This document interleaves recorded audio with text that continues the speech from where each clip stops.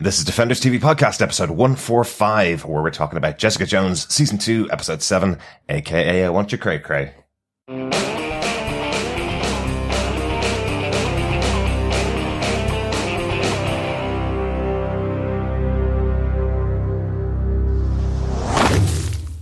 Welcome back, fellow Defenders. This is Derek on Defenders TV Podcast, episode 145, where we're talking about Jessica Jones, episode 7 of season 2, aka I Want You Cray Cray. That really does rhyme.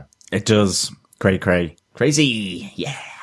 Yeah, I am Crazy John here, one of your hosts. I'm delighted you've learned what cray cray means. Yes, I know. I thought it was crayfish, crayfish, crayfish.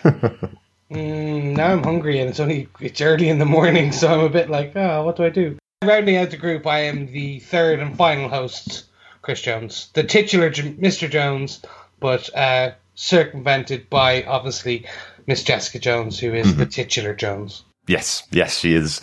We are halfway through Jessica Jones this season.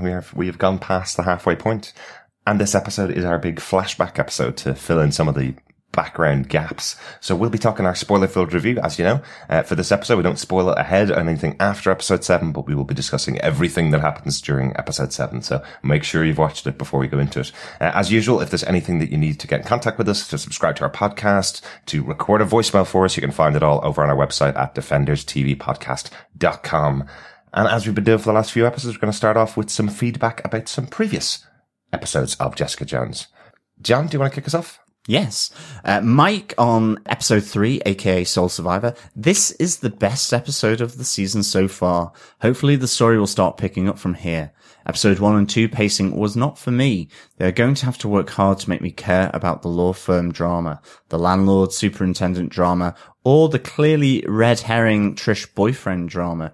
The show is called Jessica Jones, so more about her being her, please. Yeah, well, I think it certainly picks up, with episode 3. I know we had some issues with 2, at least myself and Chris, about it being slightly slow, but this is certainly playing out slowly and really building to, I think, certainly that crescendo at the end of episode 6 with the big reveal. Yeah. Looking forward now with episode 7. For me, this was fascinating, with so much detail about past lives. We'll see how it continues. Yeah, I think the first couple of episodes were really just setting it back up after being away for 2.5 years, as we were talking about on our podcast. But yeah, glad you're getting into the episodes now. Chris, do you want to take our other piece of feedback? Sure. Robert Phillips over on Facebook group said, in reference to episode 5, aka The Octopus, Griffin turned out to be planning a surprise engagement. I take back everything I said about evil Englishmen. I'm going to intersect here and go, I don't. Hey. Robert goes on to say, and Jerry going all dance with the devil and IGH information extracting. And well done, Mr. Jones, on getting both threads. It must be a sign of misspent youth. Yes, it was. That's all I'll say. Enough about that. Rob continued on. The theme of control and the others controlling continues to be very well explored in this episode. Making your own choices matters, even if those choices aren't necessarily sensible. Yes, I'm looking at you, Trish Walker. This is also the start, I think, of Jessica relinquishing some control, naming Malcolm an associate, sharing information with the police, and delegating witness protection to Hogarth. Perhaps the whole series will again be about the right to self-determination, but this time the benefits of balancing this with allowing others to help. Mm-hmm.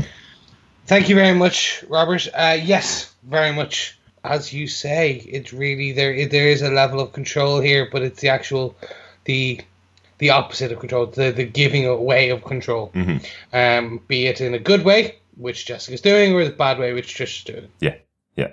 Yes. But yes, you're right on the mark there. Absolutely. Thanks so much for that feedback. If you want to send in your feedback, obviously you can go over to our Facebook group at facebook.com/groups/Defenders TV Podcast. Come in and join us and chat about the episodes as we go along. Yeah. Now on to the episode. Derek, what delights do you have for the episode details? This is a pretty delightful one, actually, because it's got a little bit of Easter eggs in it as well. Yes, the episode was written by Hilly Hicks Jr., who did 2 episodes of Jessica Jones season 1, did episode, aka 99 Friends, and aka Take a Bloody Number. 2 really good episodes, actually, of season 1. There wasn't very many bad episodes of season 1, to be honest. No, not at all. But here's our Easter egg for Hilly Hicks Jr. His father, Hilly Hicks Sr., played Robbie Robertson in the 1977 Spider-Man movie.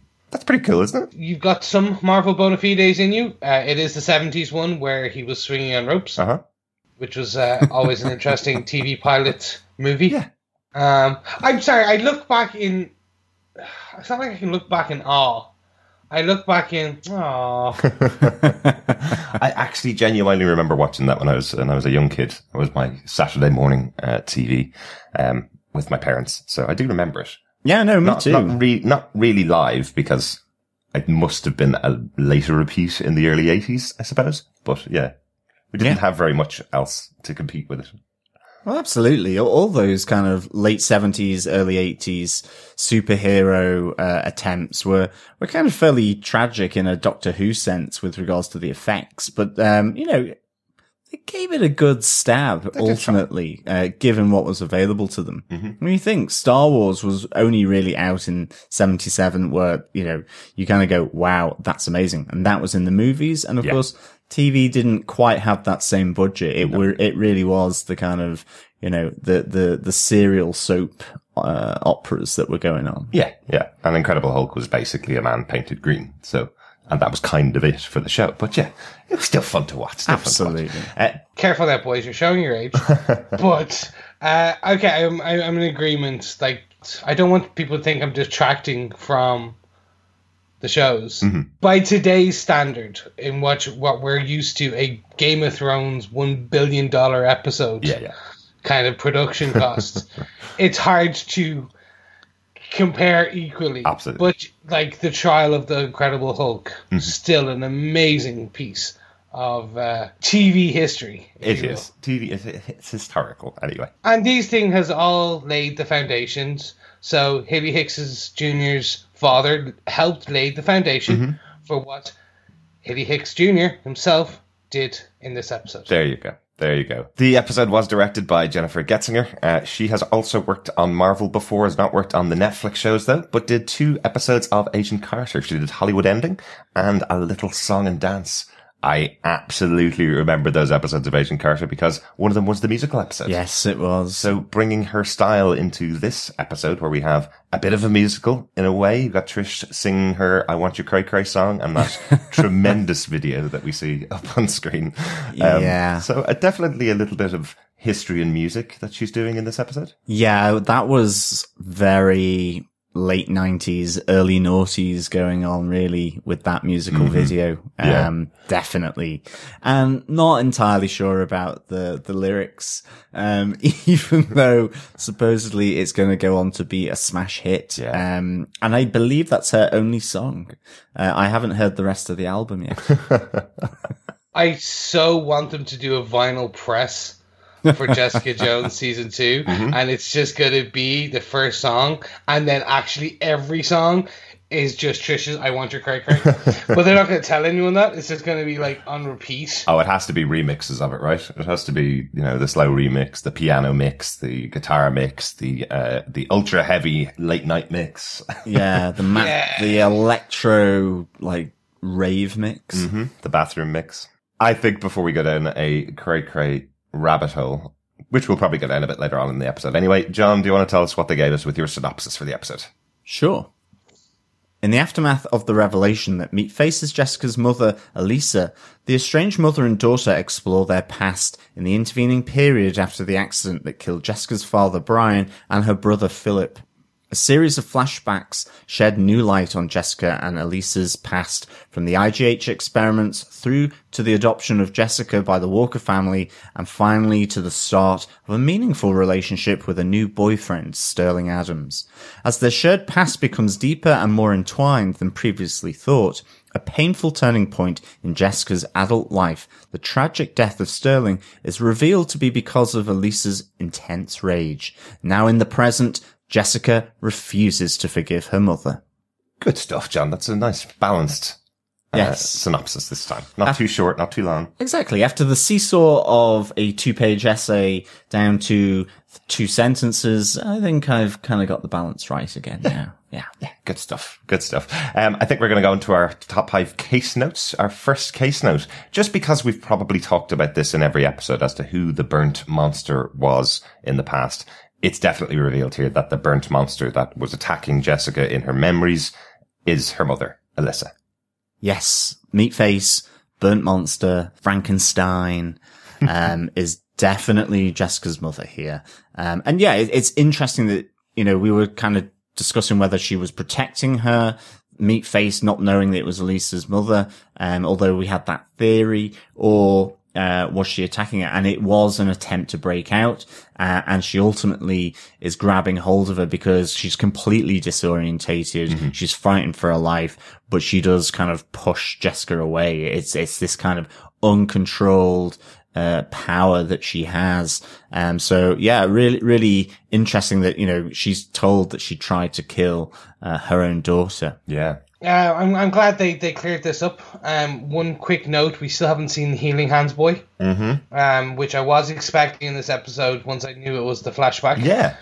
It's a bit weird, so it does lead me to believe potentially there's more to the story than we're hearing from Ines, but let's leave that for the next episode. Yeah.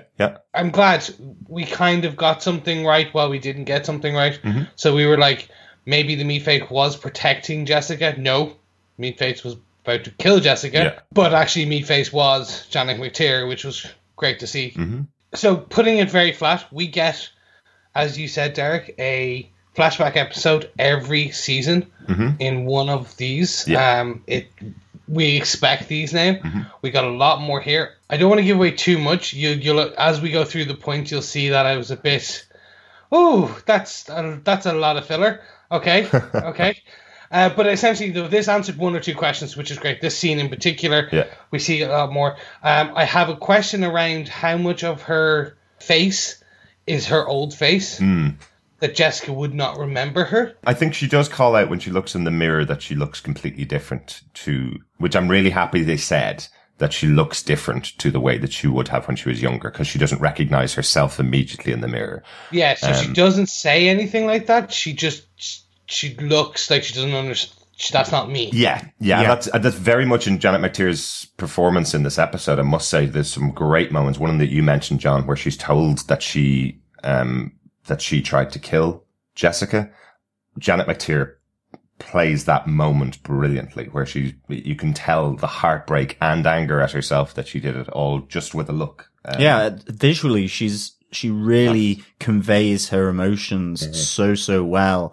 And certainly within this character of someone that, she doesn't quite know where she is. And again, looking at the mirror, it was about her look, that she was looking at a stranger or, the stranger in the mirror was looking back at her, and that disconnect of who she knows she is and what she's seeing was just conveyed brilliantly by Janet McTeer here. And again, with, hearing that she actually was going after Jessica, and then also just her relationship with Carl Malice as well. Really, really enjoyed this connection that they built up. And again, it's the inquisitiveness of her. She wants to know about these experiments. She wants to know how Jessica's doing. And her expression flips between that increasing rage that is unstabilizing for her. Yeah. And then kind of you get the soothing words from Carl, and you see it subsiding, and I thought that was really, really nicely done. And I think just so much of this performance by Janet McTeer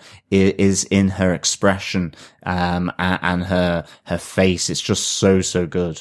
I'm complete agreement with you, gentlemen. Like, this was a very good episode, and it was McTeer's performance in this was fantastic. Yeah. And I think that kind of, I don't want to get too deep into what happened around that, but just the confirmation that old burnt face is actually Jessica's mother. But should we move on to case note number 2? I think we should, from one Cray to a double Cray. Trish is Cray, along with her entourage as well. Yeah, actually, Trish has an entourage here. Case note 2, I want your Cray. So, Do we think this is a number one bestseller? Will it top the charts? I was saying earlier on, I was writing my notes while watching the episode, saw the expression on Jessica's face, I think is what exactly my expression was watching this. I was going, oh, okay, so this is a story about a girl who was in a TV show and is trying to make her way in the music business, but is surrounded by yes men and given an absolutely terrible song. But that's not what happens. We hear that it's supposed to be a number one hit. It's going to be a big blockbuster and they're going to get a tour going around all of the US because this song is so good. I thought it was really funny. Personally, I thought it was like something you'd see on a parody show. I thought it was really fun and I couldn't get out of my head for a couple of hours afterwards. Yeah, I think it was really great how, so much glamour there. Trish is in her sparkly dress. Mm-hmm. Everyone's swigging bubbles. Jessica's there in a shirt that looks like it's been made out of a tablecloth. She's in her jeans. She looks like a student, a nerdy student who should be studying. And we find out that she is as well, that she really has an idea of what she wants to do here. She's committed to university, and she sees Trish really going down a bad path here. Yeah. Even though Trish doesn't necessarily see that herself. And it kind of contrasts with Jessica, who seems a bit like a goody two-shoes here. She's still got her wit. She's still got the eye roll, which is really good. But I just love this contrast in the club of her sat there as well, swigging hardcore liquor with whiskey, and looking like a fish out of water, ultimately, and I really like that. Yeah. What did you think of Cray, Chris? Oh. Not your type of music, really, is it? No. I can't even think of a witty kind of retort for that, but no. I like it. It was funny. It's an allegory of against Britney Spears in the early 10 years before, where she was a Disney Channel star. Yeah. Went on to become, and then they have this, I'm going to pretty much sing a banal song with a lot of auto-tuning and have skimpy clothes and dancers humping the ground. But again, that did win a VMA. So that was the joke. Yeah, and I'm exactly. like, all right, okay, I get it. I just love Jessica's reaction to some of the shots in the video, just where she just throws her eyes up to heaven going, oh, she hasn't done this. She's not trying to turn out to be a sexy singer now, I just thought she was really funny. The funny bit is, though, that there's two sides to this coin. You have the Britney Spears who goes down and then starts shaving her hair, but comes back and now is working in Las Vegas. Mm-hmm. And then you have the Miley Cyrus, who actually did go on to be a multi-million-dollar singer-songwriter and swinging on wrecking balls. Yeah. So it's a bit, I'm like, okay, to be fair, Trish, it could have gone either way, but you're a bit of a Britney versus a Miley. Yeah. So I find this storyline especially hard to watch. Right. And I'm not going to lie. Just knowing that Trish is backsliding in the present. Mm-hmm. Basically, this is her second addiction relapse. Yeah. This is her first. So she was a child drug addict. Yes. Then she got clean. Yeah. And now she became a singer-songwriter. Drug addict. Yeah. But then seeing that connection in the bathroom as the two girls become sisters again. Yeah. And then knowing where they're going to end up in 5 years. Mm-hmm. I'm like, no. This is a tough one. Yeah, like it is a bit of history repeating with Trish, and it's kind of interesting because, as you say, that backsliding that's happening at the moment with that IGH puffer, but you really see that this is peaks and troughs with Trish, and it really is a feature of her, and that just makes it kind of even more tough to watch. I really like the argument outside the club, the first time where, Jessica's saying, I don't want to lose you.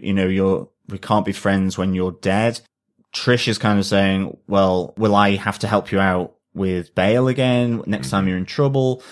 So I really kind of like that. And of course, here in this first instance as well, we get to see, Sterling Adams as well, who is there in the club at the bar. You have, again, just Jessica and Dorothy Walker there at the bar. Really, really good. That was hilarious where she's going, do you not know how to treat a VIP? I am Trisha's mother after all. And Jessica's looking at her going, are you still using that? You haven't worked with her 5 years, you know? But I mean, ultimately leads to us a connection with this bartender who then gets fired. Yeah. Before we go on to the next point, which is obviously going to be about him because he's quite central in the show.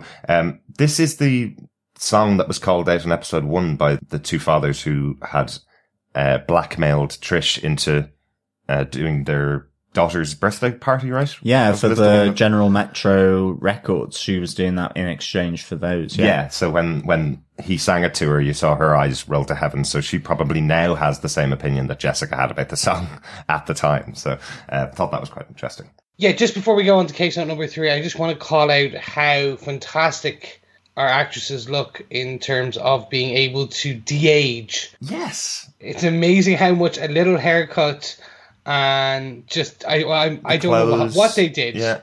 I was almost, there was a point I was saying it while watching it, there was a point where I was going, are they using the de-aging stuff that they used in Guardians of the Galaxy 2 and in Ant-Man? Because these guys look 20. Like, they really do.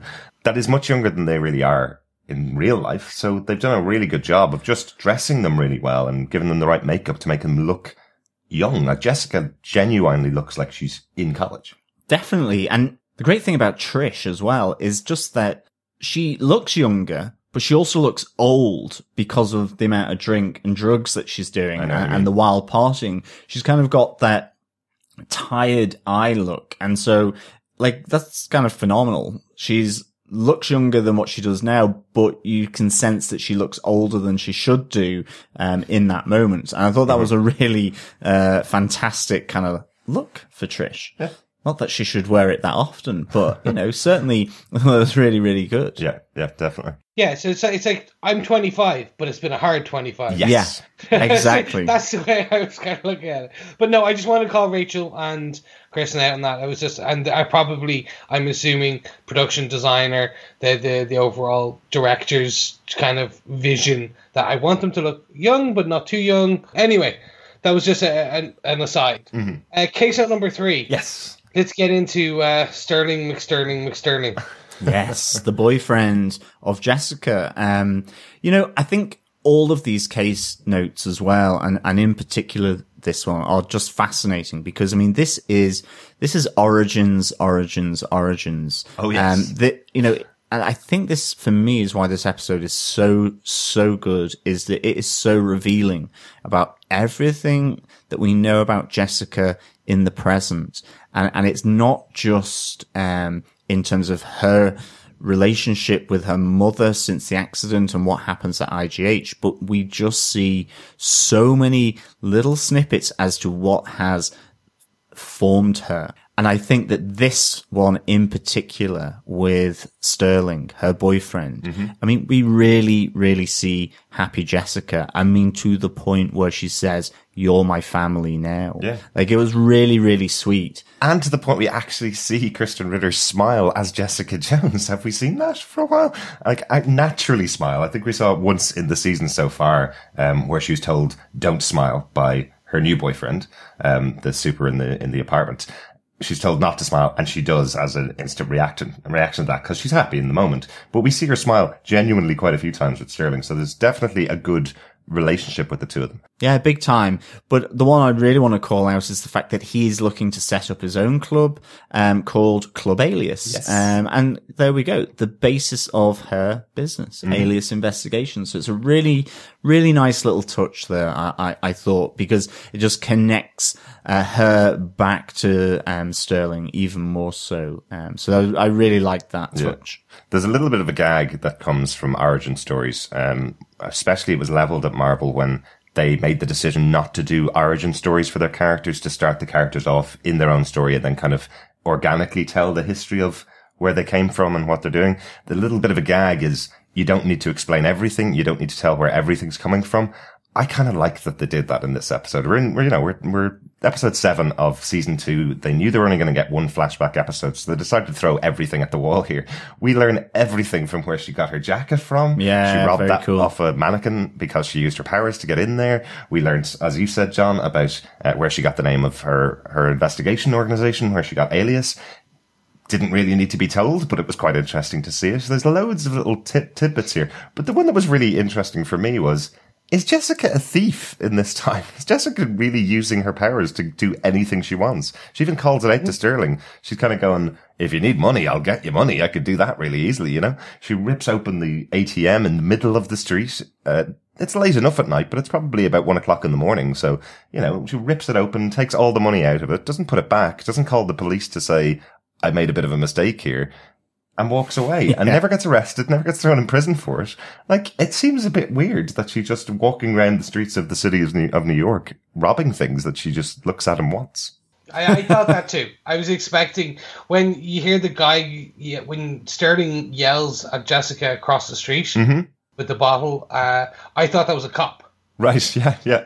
I did go, oh, she's going to get arrested now. Okay, cool. Like, that, okay, that makes sense. Okay. Yeah, so Jessica is a thief, albeit a happy one. Oh, yeah. And I did find this interesting. I think season 3 will be the origin of her setting up Alias investigations. That flashback episode. Maybe. I think that's where it's going to be, hey, now we know why you're a detective. But because in this one, it's like, hey, now we know why you're sour. Yes. Yeah. So it's a bit, and the previous one was, hey, now we know why you're cray-cray. Well, I think one of the things that comes out in this episode is very much, now we know why you don't trust people. And why you don't want to show off your powers to people, because people take advantage of that, regardless of who they are. You know, it was quite interesting in this episode that you do hear Sterling trying to use Jessica. What do we think? I know we're probably going to get onto this in the next point we have about Sterling, but a little bit of an impression of Sterling himself. Were you guys on his side from Jessica's point of view, like I was? And then when you hear a bit more about him or see a bit more about him interacting with other people, then I was turned off by him completely. It's going, Jessica's in a bad relationship and she doesn't know it, was kind of my reaction to him at the end.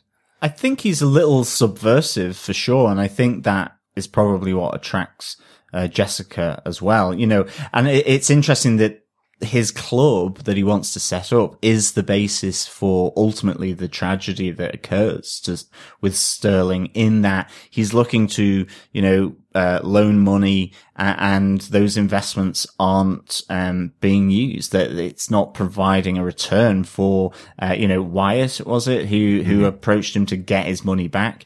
And so, you know, that puts him a little bit between a rock and a hard place. But we see here the connection that Jessica has by defending him, but it all comes back again onto Jessica, where Wyatt wants to use her to really have her as his muscle to go in and presumably collect rents or bribes or whatever he does. I mean, he seems like he's almost like a mobster who's doing protection rackets or those kind of things. And I think what we see is that Sterling is not above that. He is deep within that kind of realm, for better or for worse. For me, him and Jessica do love one another very much. And I think he is effectively pushed into a really difficult position that he didn't want to. You know, it was 3 against 1 in that alleyway behind the bar. And you do get the sense from him that he was saying it to get out of that moment, because Jessica could come in and again, you know, give Wyatt a pretty good beating. I thought it was interesting that he asked for 25% of all the takings. That sounds a bit more like he was willing to go along with it, to be honest. Although if you know Jessica at all, I know he says she loves me, she'll do whatever I ask. I don't think she would. I don't think she still has a good head on her shoulders that wouldn't be willing to take advantage of her. Alas, we will never know. Oh, yeah. I don't know about that, guys. Or Derek, I should say. She didn't have a good head on her shoulders. I think that this is what this proves. He wanted a pony. He asked for a pony. She stole him a Rolex. Yeah, true. Like, that's kind of what we're seeing. That he accepted her, and that acceptance allowed her to circumvent laws, whatever she felt, so that she could be happy. Yeah. In terms of what did I think of him, I was very suspicious. Yeah. Basically from the scene where she wakes up with the leather jacket. Hearing him talk to his family, that kind of or raise the alarm bells. It was very much a point where you could see that was his darker side. Yes. This is talking to his mother about his brother and father. I have a question. But was it? I have a question about that. Yeah, was that not just Wyatt on the other end of the phone? He was trying to cover it up with some relationship drama that he has with his family. Is that exactly? Once we know his future, and we've seen it, then you literally go back and start reevaluating everything said and done, and that's basically what Jessica did. Yeah, but without the knowledge of what he'd said, he has said. Yeah. She's just seen his future, and that's caused her to lose the happy Jessica, lose the smiling Jessica. Like that scene where they're just outside the bar and he's trying to learn her middle name. Yes. It was brilliant. It just reminded me of that college era I was in, where you would be so smitten. When you were 18 to 21 to 25, you were so smitten with your love, if you will, that you thought nothing else cared, nothing else mattered in the world. Yeah. And it was like, just that few minutes. And those little jokes of, I don't even know my girlfriend's middle name. Yeah. I never knew it was Campbell from the comic books. And I think this is a piece pulled from the comic books. I don't ever remember it being mentioned. But you're right, the scene is so natural between the two of them. It does feel like something that would go on. And you have to have those little moments. Like, we only have one episode to get to know this character and get to know why Jessica's in love with him. It's really important because we see her in other relationships throughout the show, and most of them are built over 3 or 4 episodes. But it's really important to go back and see what an early relationship with Jessica would be like. Yeah. And I think they set it up quite well. Yeah, definitely. I mean, I think here we see Jessica that Sterling becomes her rock. You know, with Trisha, her relationship has gone wobbly, and especially with Dorothy. So in terms of the Walker family, again, for Jessica, I think this, as she says, is her family. He is her rock.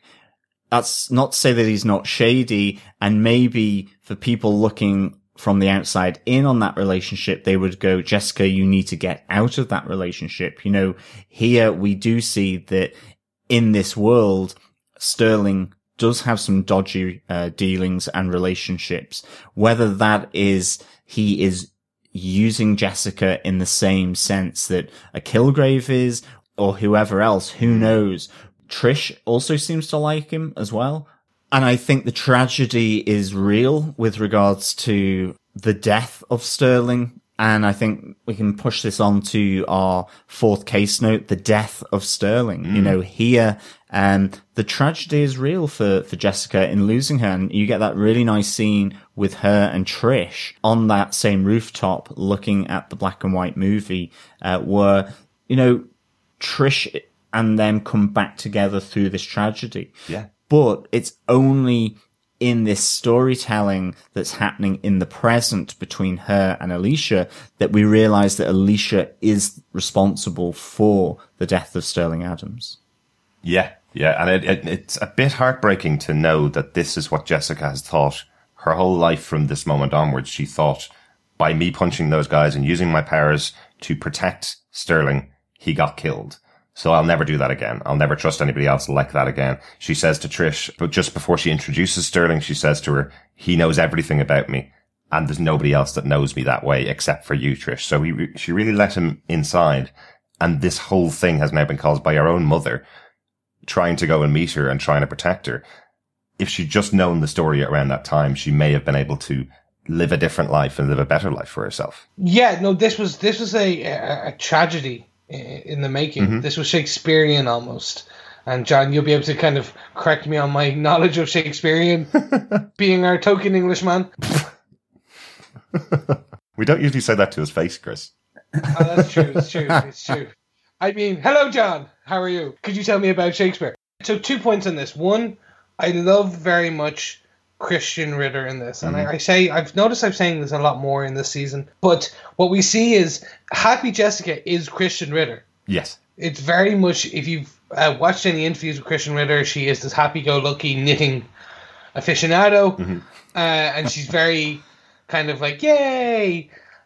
And what we see post is this, the Jessica Jones we know, or the proto Jessica Jones. Yeah. Yeah. If you will. Like 5 years, she's starting to hardening now. Yes. This is the vibranium is melted, and now it is slowly encasing her heart. Right. Luckily, we know people that can crack vibranium. The death of Sterling, I think it was what was needed in this episode, because, and I unfortunately, I do not know the comic book equivalent of this part of her story. I don't even know if there is one. Yeah. And that's on me. I apologize, fellow defenders. No.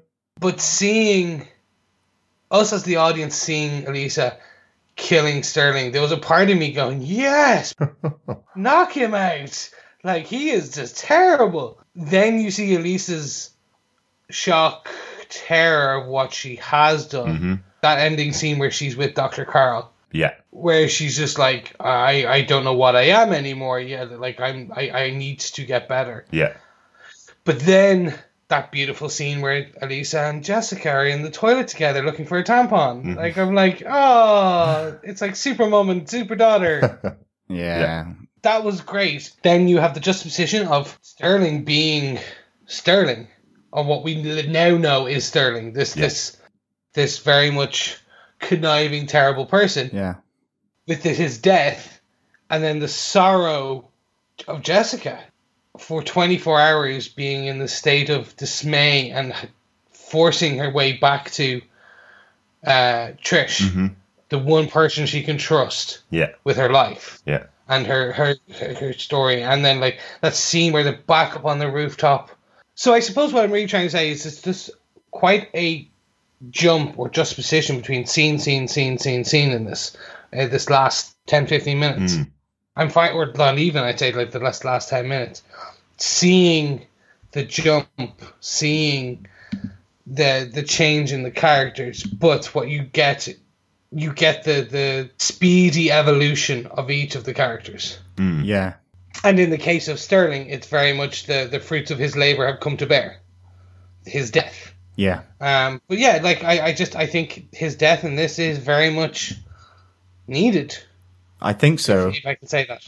Yeah, I think like the range of emotions here and the different perspectives that you can look at all this stuff going on in and around this bar is really fascinating. You know, from the giving of the tampon, where there's a real sudden, connection there within the loo. Jessica also promising to buy her a drink back, through to seeing the maybe slightly darker side of Sterling and him willing to use Jessica in a sense to get himself out of trouble. Now, whether he means that, as he says to Alicia when she corners him about it, where is he just trying to wriggle out of that confrontation with her? And then, that shocking death and seeing what that means to Jessica, who doesn't know the events that's gone on, and seeing Alicia then really go, what have I done? And really pulling back away from tracking down and meeting Jessica, that ultimately she feels Jessica is safer not to know her at this moment because of her rage issues. Yeah. Going back to Carl and saying, I need to be cured of these, or he will look to try and reduce these effects of the experiments on her. And it's really interesting.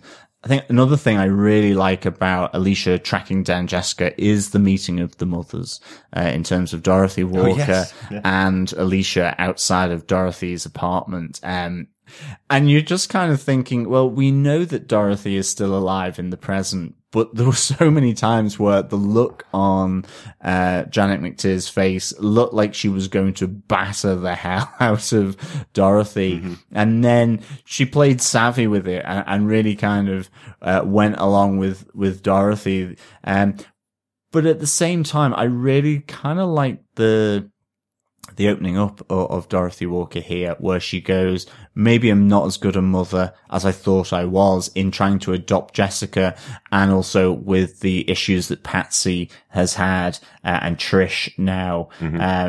And I thought that was quite a nice little thing. Yeah, but neither of her daughters are speaking to her, so yeah, that's kind of the point. And I agree with you. This is a great scene, also because it shows the fact that Alyssa does have a little bit of control over her rage. She rode the waves of it a little bit. There's definitely some scenes where you thought, she's definitely going to punch this woman pretty quickly, but she rides the waves of it. She has a little bit of anger in her tone when she's not getting what she wants, but she is able to tone it down and keep herself held back in order to get the information out of her that she needs. But that moment when Dorothy tells her, I don't really know where she is anymore. She didn't like me as a mother, basically. You can see it's kind of going, hold on a second. I thought she'd been put into this perfect scenario and you're now telling me that you treated my daughter badly. I thought it was really interesting. I was wondering throughout this episode, because it's a flashback episode and we know that Jessica has no knowledge of her mother, I was wondering how they were going to do this kind of stuff. How do you have her intertwine with Jessica's life and nobody at all know about it? Well, you do things like this where she gives a fake name. She says it's Jessica's old school teacher. You have that scene in the toilet between the two of them where she never sees her face and they never reveal the name at all to Jessica and Alyssa. So I think it was done quite well, but you do have to have these moments where they did interact at some point in the past. But I thought it was really good, and particularly that scene with Dorothy and Alyssa. Yeah. So I think in a little topsy-turvy kind of a way, we should also see about how Alicia gets out of the IGH, because, I mean, she's being bound to the bed. And I think here our final case note 5, it's that really neck snapping is a family trait within the Joneses. I don't know whether that extends to our co-host Chris. Do you like neck snapping in any way? Just don't annoy me on the weekend, and you'll never know. But Alicia makes her escape from IGH, and we've heard this story previously from Inez about how her colleague, the other nurse, was killed and the neck snapping, and wow, did she snap her neck? She looked like an owl, sort of stuffed on the floor, with her face facing forwards over her back. And even with Inez, that looked pretty rough, pretty sore, with all the shards of glass in her back. But we get to see her flung against that cabinet where she breaks her back and gets scarred from the shattered glass as well. Mm-hmm. And I did like this. I know, as you say, we have heard the story before from Inez's perspective, but it's nice to have the deepening of it that's going on throughout the episode as Carl is kind of trying to encourage Alyssa to calm down, to deal with him, to take her the drugs, to keep her calm, that he will eventually get her to the point that she can meet Jessica. One of the other bits I did love with Carl, which I thought was hilarious, when she's looking for her daughter and looking for information, he kind of goes, why don't you have a seat over there? And then I'll tell you all this horrible stuff that happened with your daughter. And as she sits down, they bind her to the chair, and he starts doing the injections and doing the tests on her. But I just thought it was very smart. He knows this woman will fly off the handle at anything, take the rubbish out. No, Mom. Well, then you get your neck snapped. It's kind of, she seems to be that much on a teetering on the edge at all times. So really smart of him to go, I've got some really bad news for you. Why not sit over there and we'll strap you into a chair while I tell you? Yeah, absolutely. I do like that we hear that this is a psychosis thing. So another one down for us, which is that this anger is a byproduct of the death that they both suffered, and that the fact that they've been brought back to the dead, that there's potentially brain damage. As he says, like, there was a lot of scarring on hers, and that's why hers is worse than Jessica's. Yeah. But each treatment makes you stronger. That's what he says. You've been getting stronger after each treatment.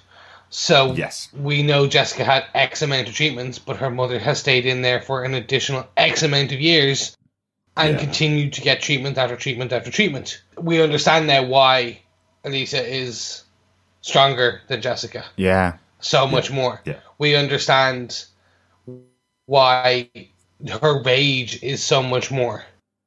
Yeah. I don't think they've shown how much like matchsticks we are to them. It's like seeing Alicia just go. There was no tension, if you will, or counter tension. It was just like a flick. Yeah. They're extra speedy. She jumps from one side of the room to the other very quick. I love this origin piece, but where we see that this was actually a narrative being told by Elisa to Jessica. Yes. Yeah, absolutely. Which is fantastic. And it moves it to the "Can you ever forgive me?" Mm-hmm. Yeah. And we just get the patented Jessica, no. Punch. Yeah. Yeah.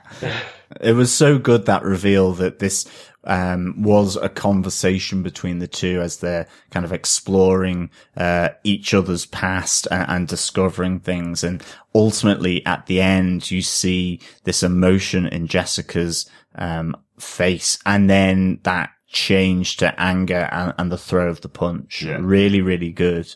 Because as we said, she's been holding on to this pain for so long that it's formed a central part of her reality and her personality for Jessica. So when someone comes in and pulls the rug out from under you and says, well, actually what you didn't know was that boyfriend that you've been saying and blaming yourself for his death, well, actually I killed him. And the reason why I killed him was because he was trying to effectively sell you into slavery because of your powers, to get himself out of trouble. Well, you know, those things are not easy to take, especially for Jessica, because she's been so wrapped up in that for this many years, as we've learned. Do we think there's any part of the same, you were speaking about there a minute ago, Chris, do you think there's any part of Jessica's reaction that is also to do with the experiments that were done on her? Very much so. I think that this flipping on a dime, the anger that Jessica feels, because I think it's anger that she feels that is covered by her sarcasm, her wit, her dark demeanor, if you will. But we know she can get angry. Yes. We've seen her punch through the car. Yeah. So that it just takes her longer to build up, but when she does build up, then it's basically it's a Hulk-like situation of psychosis. Mm. And we've seen this a few times this season, as you say. We've seen it in the prison cell when she was in there. We've seen it in the anger management group when she almost destroyed a wall with a plastic ball that exploded. You know, we've seen her get quite aggressive in the past as well. Definitely. So. And I mean, where is this going to take Jessica? Yeah, and it's really, how is she going to deal with this as well? I'm really intrigued to see that, because at the end, she does get drugged by Dr. Carl. So is he going to keep her chained up and bound in the basement of their house? So how is this going to work? Because she is hurting right now, and then she's going to be seemingly a prisoner, or was he just trying to knock her out so that she didn't do any more damage to either her mother or his house? And so I really, how is this going to be taken by Jessica, and what's going to be the fallout from it? I have a bigger question. How many of those syringes does Dr. Carl have? It is hilarious. He's done it, I think, 4 times, and we've only seen him 4 or 5 times. And I think he ends almost every scene by stabbing somebody in the neck with a syringe to knock them out. I just thought it was hilarious. It's like as if, you know, he opens up his jacket and instead of Rolexes on the inside to sell, it's just filled with syringes that he has at all times in case someone goes a little bit beyond the aggression that he wants. I thought it was hilarious. I don't know why. It's not supposed to be hilarious. It's supposed to be that Jessica's been kidnapped effectively by this guy, but it just made me smile. Again, I'm just wondering, is it potentially he's trying to protect Jessica from Elisa? Oh, absolutely. Oh, no, he just punched her. She is twice as crazy and twice as strong as you. Yeah. I'm going to put you asleep because she's going to rip you in half. Exactly. Or, of course, it is his home that they're in, so is he just, you know, trying to protect the walls from being knocked down as well? Absolutely. Yeah.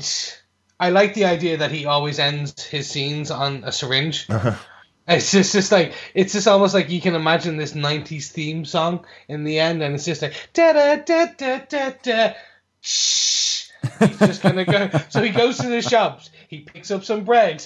He goes to the cashier, pays for the bread, and then just syringes the guy, and then walks off. It's like, I'm a doctor. I syringe people. It's fine. That would truly fit in with the Marvel TV shows of the late 70s, early 80s. Probably. The syringer. Yes. And on that note, that's our final case note. Anybody have any notes for the episode? Yeah, just one from me. I'm going to jump in here. It looks like the film that Trish and Jessica are watching on the building at the top of the roof at the end of the episode is Orson Welles' Touch of Evil. Right.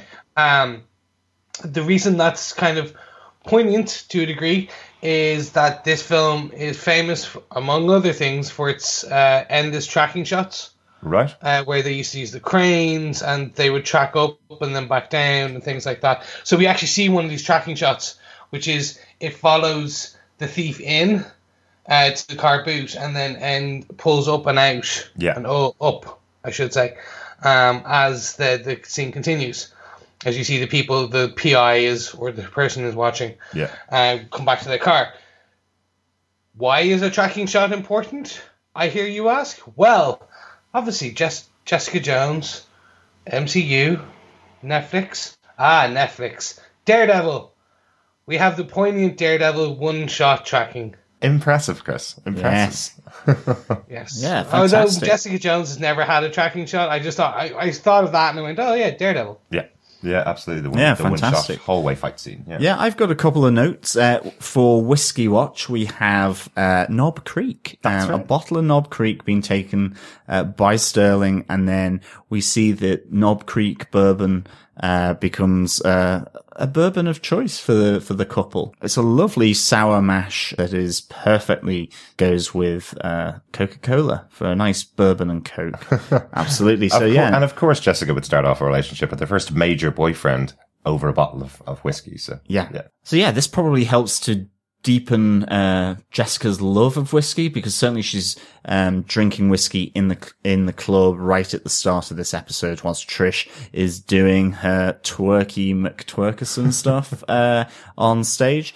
The other note I have is we see Leslie Hansen here in the background, which is really interesting because when Alicia returns from killing Sterling, first of all, I love the fact that as she walks back into the IGH facility, all the nurses go running for cover, all running away from her because of what she did previously to escape.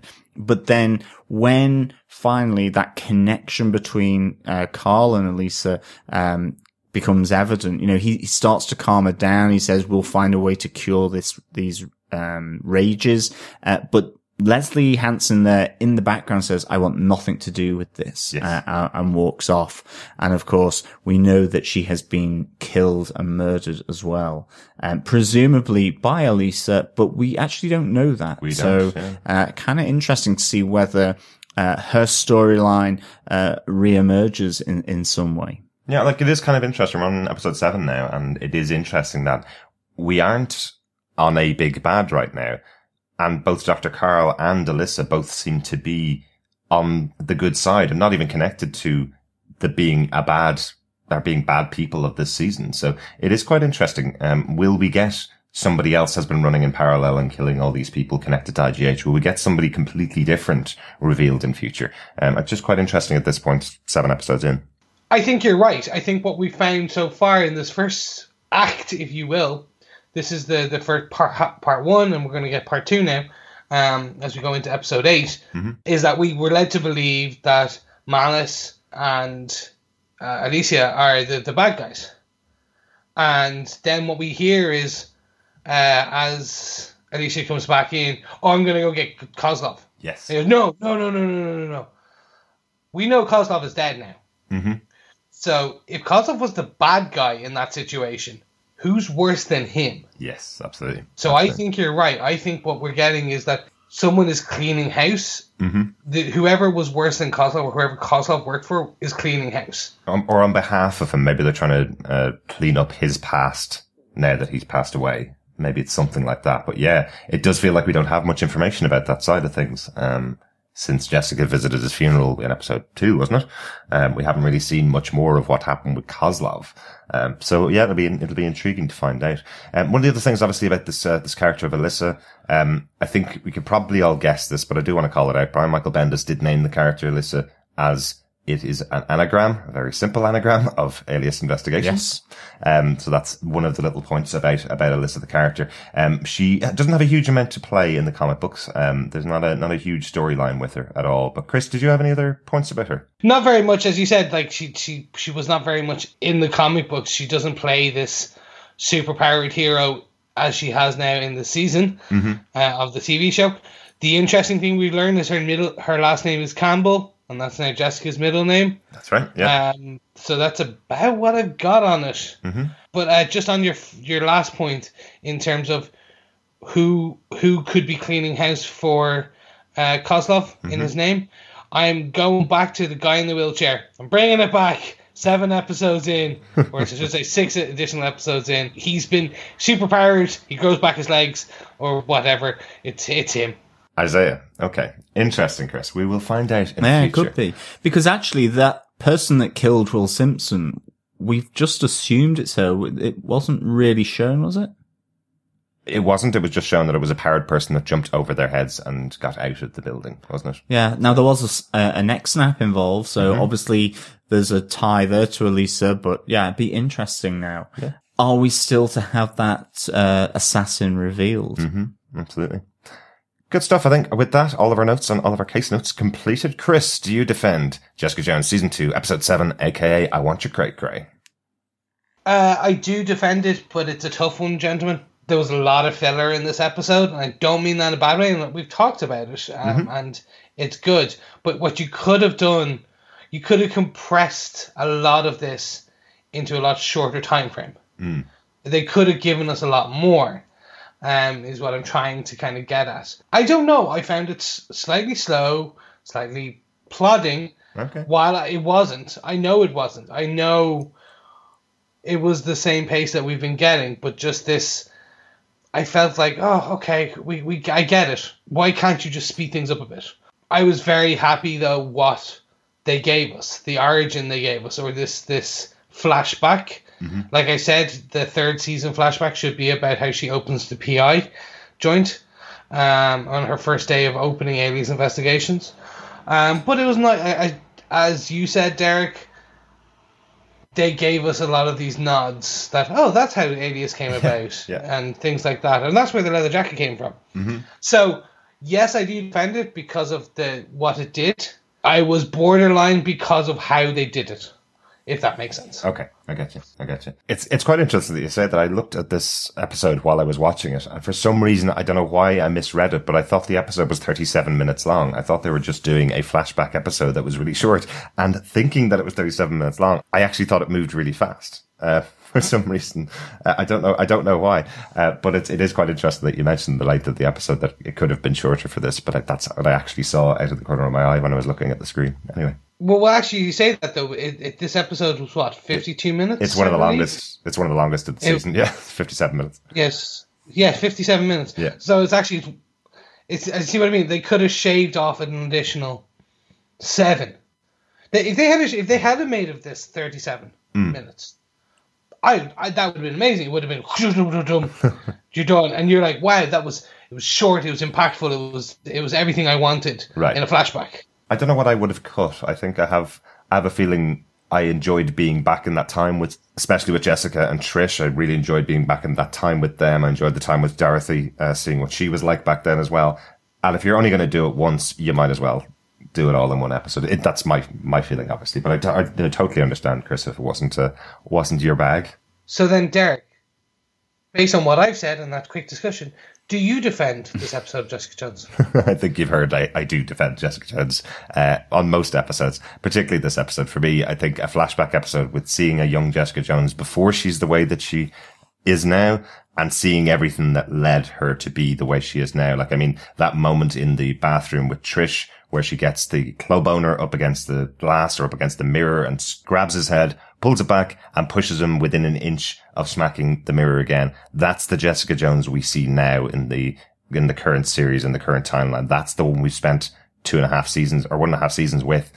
So seeing her being happy, seeing her have a very different life, and seeing all the reasons she's become the Jessica Jones she is now being wrong, all of the knowledge that she has about what happened in her life. Remember, she's kept this leather jacket from that point onwards. That's how much this time with Sterling meant to her. Seeing all that play out and seeing a very different Jessica Jones becoming the Jessica Jones that we know now, I think was really important to see. And that's why I defend this episode. John, our final defend of this episode. Do you defend episode 7, season 2, aka I Want Your Cray Cray? I just want to keep saying that. I do defend this episode of Jessica Jones. I would give this 4 cray neck snaps out of 5. But having said that, when I first watched it, I was, like Chris, pretty lukewarm about it. And I didn't feel that the reveal at the end was a big enough kind of smash bang wallop to really lift me out of it. Right. But strangely, as we've discussed it here on the podcast, my mind and my view has changed actually, because I think what this did, yes, it was a full flashback episode, but it gave us so much reveal about Jessica Jones in terms of her origins, which I found fascinating. Down to, you know, the little touches such as her coat, down to why she's called her PI firm Alias Investigations, the shared history between her mother, Alicia, and herself. And we haven't known up till now that Alicia has a massive impact on Jessica and who she is to become through killing Sterling. And I think just the range of different perspectives in that triangle of Elisa, Jessica, and Sterling is fascinating. You know, is Sterling good or bad? Yet for Jessica, he is her absolute rock and family. And then we see Elisa really rip that from Jessica without realizing she's doing it because of these side effects. And I think on top of that, then I really enjoyed seeing Trish's descent. You know, it's been talked about, but here we actually see it. And I think that's really revealing, as well as this relationship between Elisa and Carl Malice, that connection that they have, and that is why they're still together here in this moment. And then coming to, no, I don't forgive you, Mum, because you've effectively just said that my life has been dictated by a moment that you intervened in my life. And she doesn't, you know, it really just tops it off for me. So I found it really fascinating as we were discussing this, how I was looking at aspects of this episode from a very different way than when I had first watched it.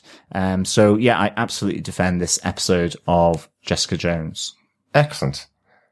That's really interesting that you say that, John. Having that discussion has helped your opinion of the episode almost. 2 other quick things that I kind of forgot to mention that I really liked about the episode. Number 1 was Dr. Carl taking responsibility for everything that Alyssa had done.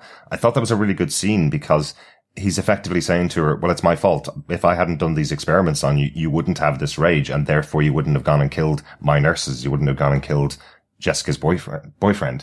I thought that was quite interesting and does show why their relationship is the way that it is. The other scene is slightly different. It's kind of the opposite, actually. The girl who is trying to stop Jessica from getting back in to see Trish when Trish is in the bathroom. Did you hear what she said to Jessica about why Trish was going down on the nightclub owner? She basically said, well, he gave us good drugs, so I've basically whored Trish out to pay for those drugs. Like that, showing those friends that Trish has, and obviously no longer has. Jessica's her only friend now. But you see why the two of them are completely bonded, because her experience of other friends around her was this. They would allow her to go down on her knees in the bathroom to pay for drugs for their gang. That's crazy. Just that moment, it solidifies why Trish and Jessica are have such a strong bond. And I thought it was a really good moment. Just a little throwaway line, but a really tough situation. You see why Jessica gets so angry as well, at that moment. Yet so much stuff here going on in this episode on the history of Jessica Jones. So it was really good. And I think any other comments or discussion points on this episode or any other episode of this series of Jessica Jones, please head on over to our Facebook group at facebook.com/groups/Defenders TV podcast, or leave us a voicemail or an email through our website. Just go to Defenders TV podcast. And of course, if you want to hear our continued coverage of Jessica Jones season 2, then please share the love, rate us, subscribe to us on the podcast. Just head on over to defenderstvpodcast.com and go through our subscribe area where you can subscribe to the podcast catcher of your choice. Yep, thanks for that, fellow defenders, and thanks for joining us for another episode of Jessica Jones. We'll be back next time with episode 8 of Jessica Jones, Ain't We Got Fun? That's obviously named after the song that Alyssa's been playing on the piano for the last few episodes. Yes. Good catch. Good catch. Yeah, what relevance does that have, I wonder? Be interesting. I will be researching the lyrics during the week. You go do that. So, fellow defenders, thank you so much for joining us, and I have one favour to ask. I've been asking you to tell your sisters throughout this season in honour of International Women's Day and Jessica Jones. As always, we really appreciate your views, your reviews, your comments, so let us know. And we'll see you next episode. Yep, thanks for listening. Talk to you again soon. Yeah, absolutely. Thank you so much, as always, for tuning in and listening. It's been great speaking with you. I'm off to go and down a bottle of Knob Creek. With that, we can't wait to speak with you next time. Bye.